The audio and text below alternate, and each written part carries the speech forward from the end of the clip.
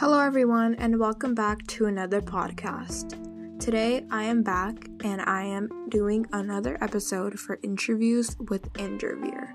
Today we are going to be talking about another special holiday that I'm going to be informing all of you guys about. This holiday is called Do Something Nice for Your Neighbor Day.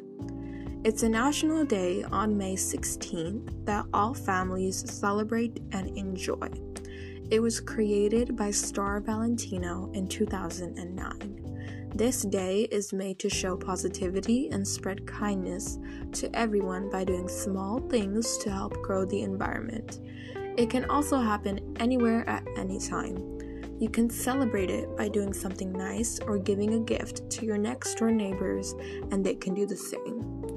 I encourage you all to celebrate Do Something Nice for Your Neighbor Day because I think it is going to help grow our environment and make the world a better place.